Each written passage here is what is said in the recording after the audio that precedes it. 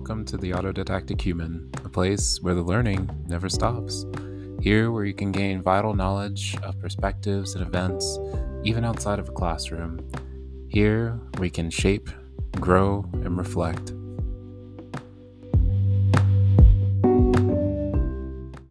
So this one I'm going a little bit more impromptu on, simply just because it's mostly about a conversation I had with someone last night, one of my coworkers. And mind you, the conversation itself isn't necessarily the point of topic because it covered a lot of different things.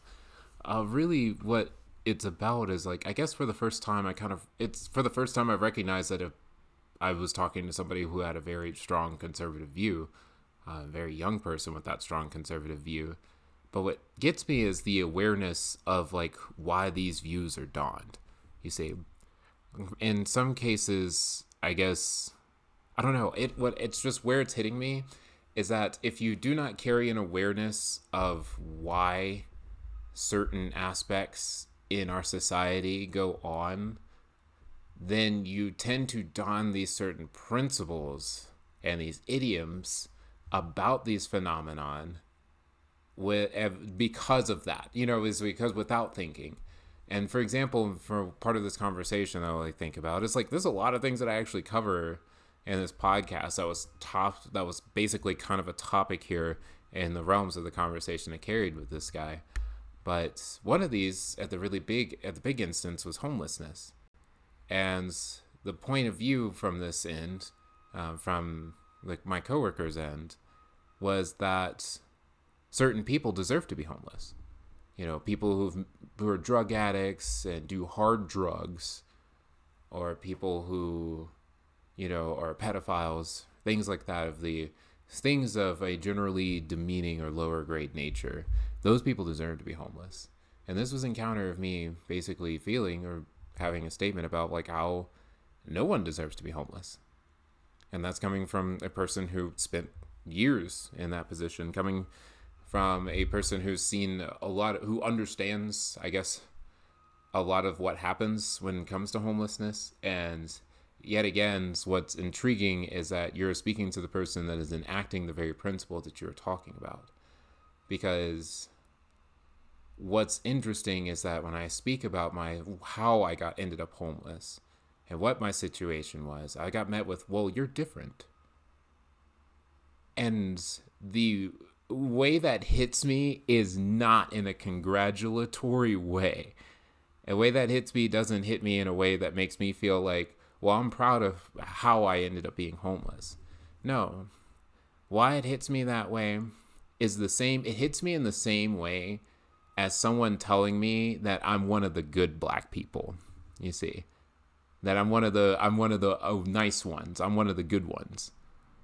Because what that tells me, the way that hits me, and what that means is when I tell you that it hits me, is that it hits me in the way of you don't really care about this demographic in general until someone comes forth to prove themselves to you about the uniqueness of their situation despite being a part of that demographic.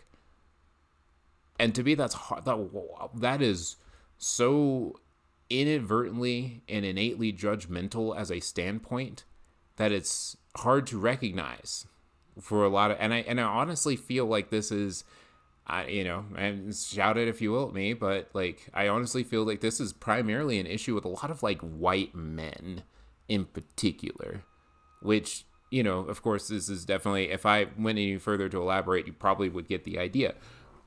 But the reason why I say this, and I don't mean that to be at a pointed ratio, I just find that this is the most common occurrence in these viewpoints, in these hard judgmental viewpoints, I find to mostly be just in generally amongst white people. But white men tend to have the more aggressive form of this. I want to call it an emotional disconnect about how the principles that are being held on to, that are supposed to be morally I would say morally aligned, are oftentimes lined with these hard, violent, judgmental opinions about how this works. For an example, it's the nature of deserving homelessness because you're a drug addict or you're a person that makes bad decisions. Because in that perspective, it feels like, well, I do all of the right things because I'm not homeless. And yet, even now, I don't make the decisions that don't put me in this position. And that honestly makes me better than these people. And why this all kind of hits me in the wrong way is because I am not a unique situation to homelessness. I'm not. Because what doesn't make my situation unique is not the specificity of why I ended up homeless. It's the fact that once you fall out, you fall out. And it honestly doesn't matter how you fall out. Because no one on the street is literally going to ask you why you're there. Especially if you're holding up a sign, what the likelihood of someone being like, well, what's your story? How did you end up here? And besides, why would you want to answer that to a stranger? Because honestly, when people are going to approach you with this to try to ask your story, 9 times out of 10, it's because they want to judge you for it. They want to say that they're still better. Like, wow, you did make some messed up choices to put yourself where you are. That's essentially why you're trying to why they're getting the story. It is to try to elaborate on that. So you don't really trust the notion of somebody who's actually trying to tell you about their story. So the perception of what happens with homelessness and the perception of what happens outside of that, always two different things. And the view from the outside is so much more violent, naturally, it seems. Just because everyone wants to believe that. If you're outside, it's because you are a bad person. Because you do not have the capability of being in our social realms. And I am like, okay, well, how about this perspective? Because to me, I see homelessness as what we call our acceptable bottom line. Because we believe that if homelessness exists as a system, then what we believe in is that people deserve to be there. And that it doesn't matter who you are, regardless of who you are, this is what everyone deserves. If you don't do the right thing, this is what you deserve. And whatever the right thing, quote unquote, may be, because that perception is gone, because what the right thing is basically paying your bills and going to work all the time. And on that subject, this is something that also kind of really tears at me about the same conversation. And it was in the nature of like, what about work?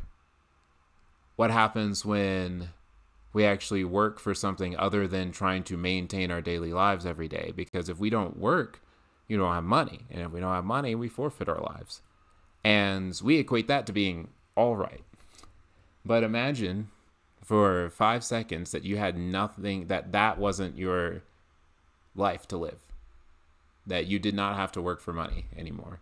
That you had everything provided for. That your basic necessities were provided for, and you had the freedom to essentially explore whatever it was that your heart's desires. What saddened me to death was that the response I got was that would be a boring life, because essentially you would just accomplish everything that there was for you to set out to do, and that you would become bored and you'd kill yourself, because that's what celebrities do. And there would be nothing to work for, because you would just act like a spoiled child all the time. Man, I feel like that's a projection of stuff when I hear stuff like that, because like, if you've already kind of lived a life if you already lived a life on the other side of things where you've never had things provided for you, then this vibe of always satiating or this, getting what you want, like that's a notion that's so far off that it almost feels like you'll never get there. But from the other end of this perspective, if you've always received certain things that you've always wanted, then the perspective of how to achieve those things or how to receive those on one's own are also kind of out of scope, because you may have worked for them, but you may have worked for them on someone else's resources or on their terms. Like having the rich parents that bought you a car, because you did what your parents asked you to do. And by fulfilling their needs, they bought you, they made that purchase. And mind you, you had a direct transaction in that. That's not saying or not accounting for that being work. But versus the person who had no financial backing, had no financial incentive other than literally the pure means of survival, that achieves this, that works for this car, kind of also begins to develop the value or the nature of this car all in and of itself. You know, what hits me about this conversation is coming from a person who has had that need met, and has had that need met based on those prior parameters that it meant. And not, mind you, I don't think that any of that doesn't equate to physical work, because I know that this person had to work to get to where they are. So it's not that. It's about the value of what they got, to me, about the value of what they see that they have, and the value of living every day for those things. Because life, to me, isn't about accumulating stuff. Life isn't about checking off a list of achievements, and then once you've done, there's nothing else to live for. And that somehow, based on this logic, if we're always vying for something to need, always vying for our day-to-day struggles, somehow gives us a sense of worth ethic and a sense of achievement. Though it keeps us from our dreams, somehow it also feeds them. I don't necessarily see that to be the case. I find that to be a little bit more of the opposite of the case, to be honest. And yet, even of itself, if the nature of employment is the only way you can motivate yourself to get up every day and do something about your life, then I actually don't think that you've tried living just day to day. Because that was really something that homelessness taught me, if I had to be completely and thoroughly honest. Homelessness taught me the daily value of living day to day. Because when you don't have any other responsibilities other than work, you don't have any other responsibilities, and that includes work or school or even having a home, because home is a responsibility too. It is. You have a responsibility to your house. You live in it. You clean it. You organize it. You put your stuff in it. And going back to it is actually kind of a part of that day-to-day thing you do. When you don't have that, it changes a lot, because you don't have that draw anymore. Where your home is no longer matters, because it doesn't belong anywhere. It doesn't have a space. So what it translates to is that you begin to find a place to sleep every day. You start thinking about getting food all the time, where your next meal is going to come from, getting water, and where you're going to sleep. And that becomes your day-to-day, every day. And what's unique about that is that those things automatically increase in value like 125%. It's beyond statistics, where all of a sudden these three things become your entire MO. And living beyond that almost seems impossible, because you don't even know where your next meal is coming from, more or less where money's coming from. So you don't really have the mind to think beyond that. You don't really, because thinking beyond that is a luxury that you're literally trying to afford yourself at that time period, while you're sitting outside, exposed to all the elements, trying to think your way out of that situation right then and there. Of course, it's not going to change it right in that moment.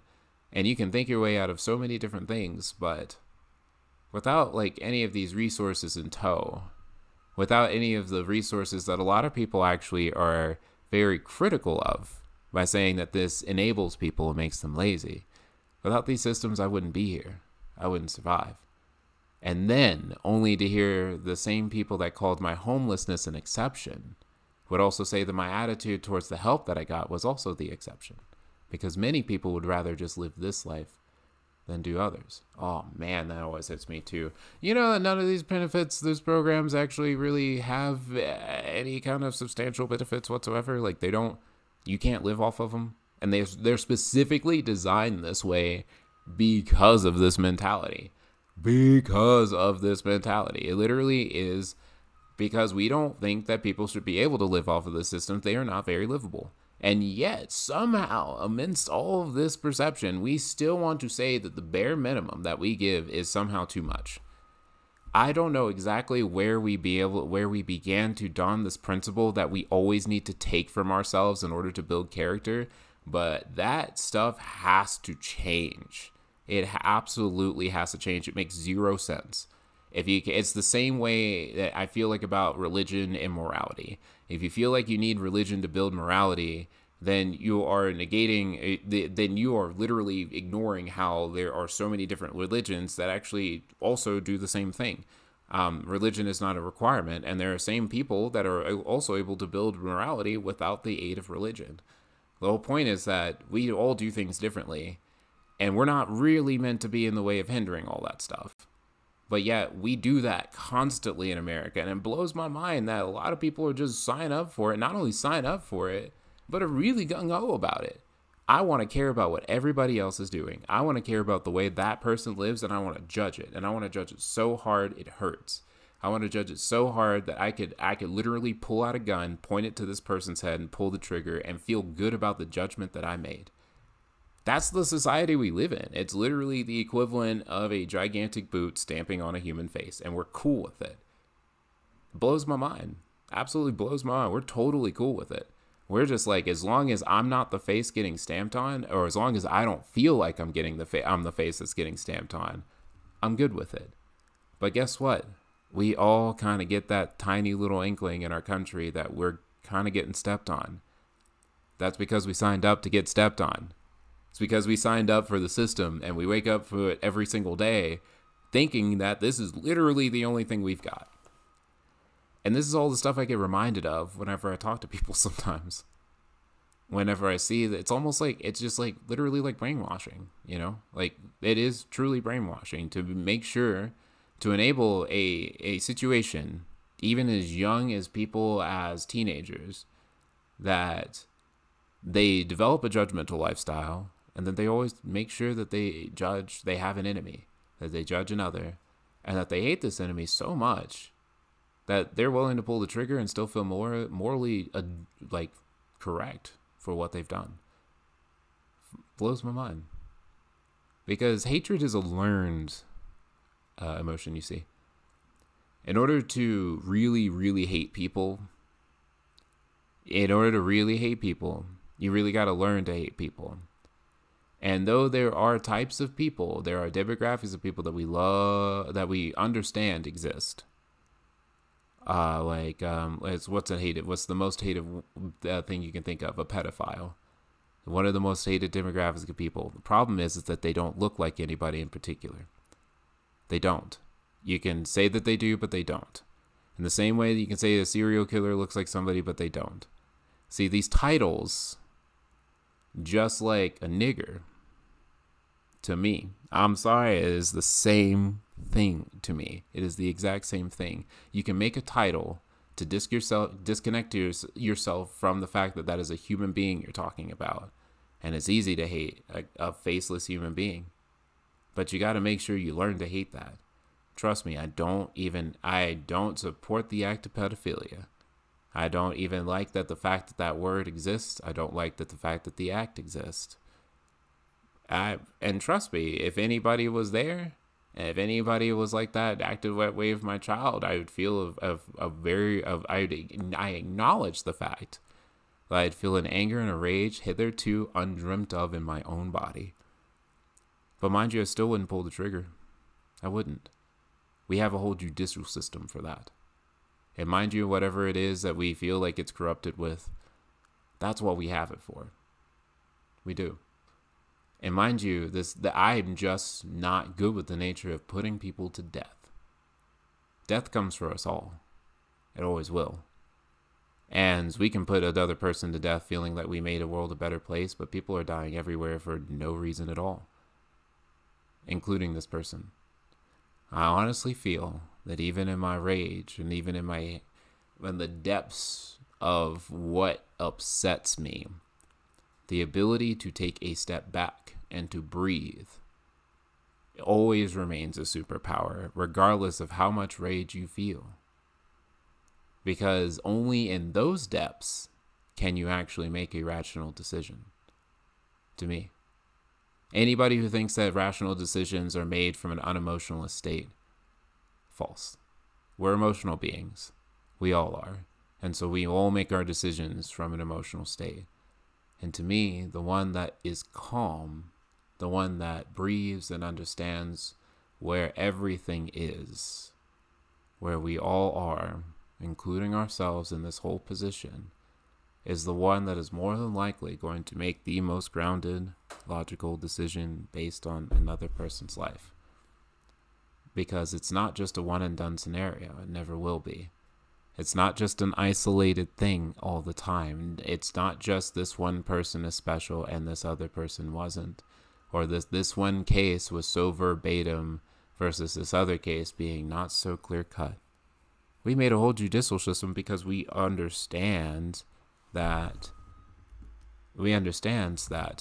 no one person is really truly capable of making judgment for all people. We're not good with that because we eventually would call the one person into question about their judgments, about their viewpoints, their perspectives, their morality, their emotional states. We call into question their very humanity, about how they were capable of judging everybody so accurately, so swiftly, and executing them without literally any sense of mercy. Yeah, we'd call a lot of that stuff into question. And I wonder if anybody actually calls that stuff into question now. About their own viewpoints. Their own viewpoints whatsoever. It's like if you feel that strongly about people, if you feel like there's always somebody to hate, if you feel like there's a demographic you cannot forgive, I wonder. Because, even Jesus said stuff like that. And that actually speaks volumes. He really did. He really did. And I understand that emotionally we get to these points where we have a hard time reconciling with things.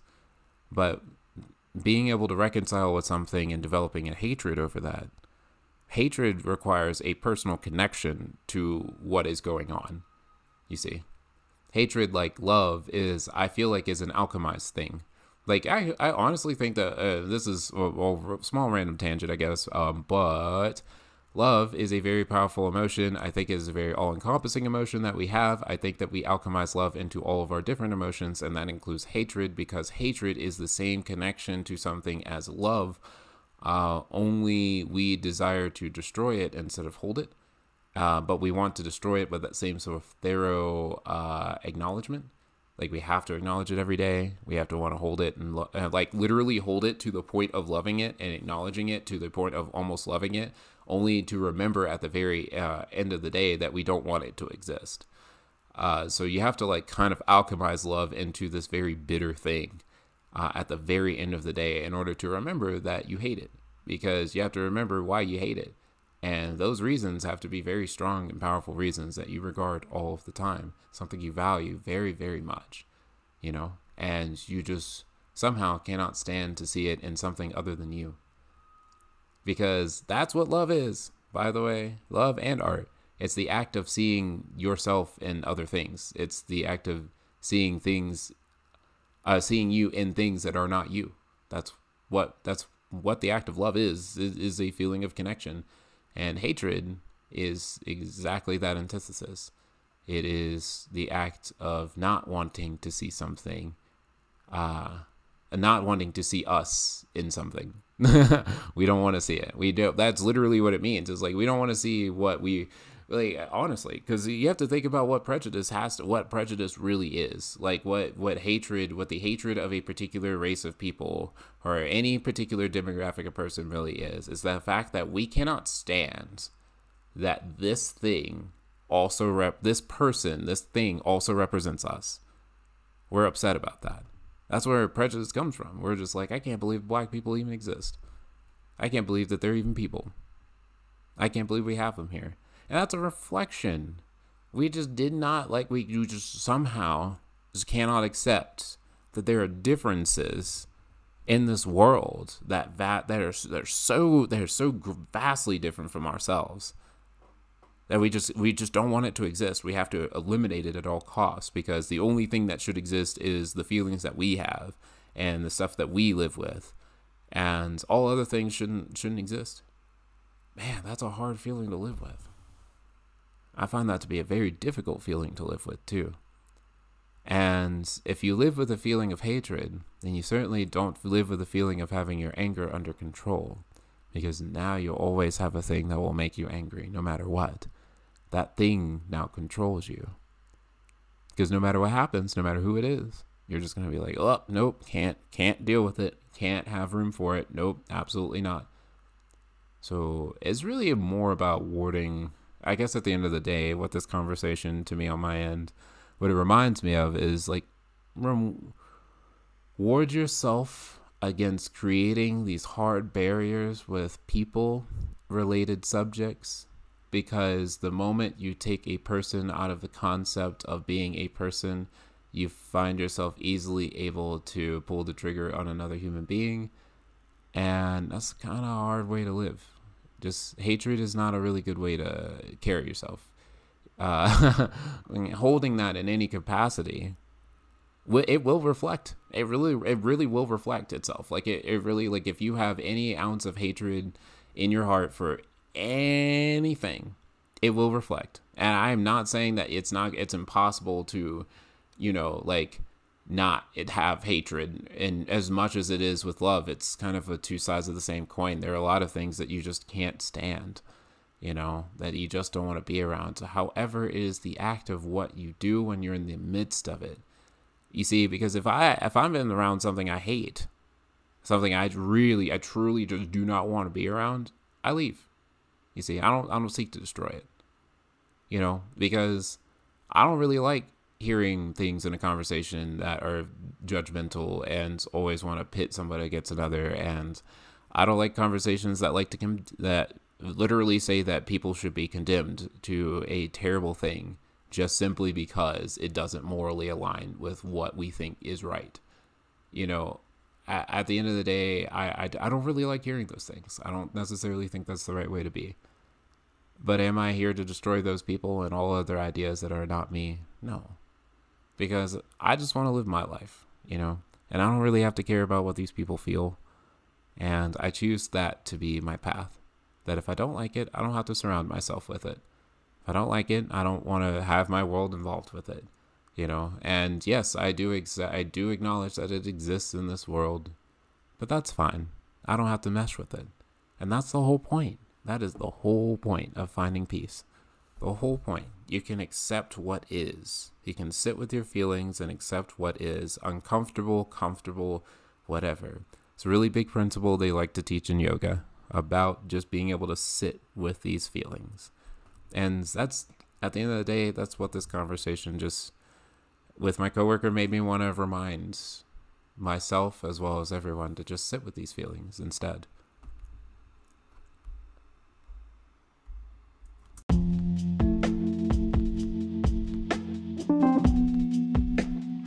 Hey, thank you for listening. And if you liked what you heard, go ahead and press whatever like and subscribe button that may be on your content. And we'll do my best to get you something on the regular to sort of satiate that. But as I mentioned before, if you have anything that you would like to bring to the table, anything that you wish to share with the rest of us, I totally would appreciate any of that going along. And feel free to send me a message and be a part of the show.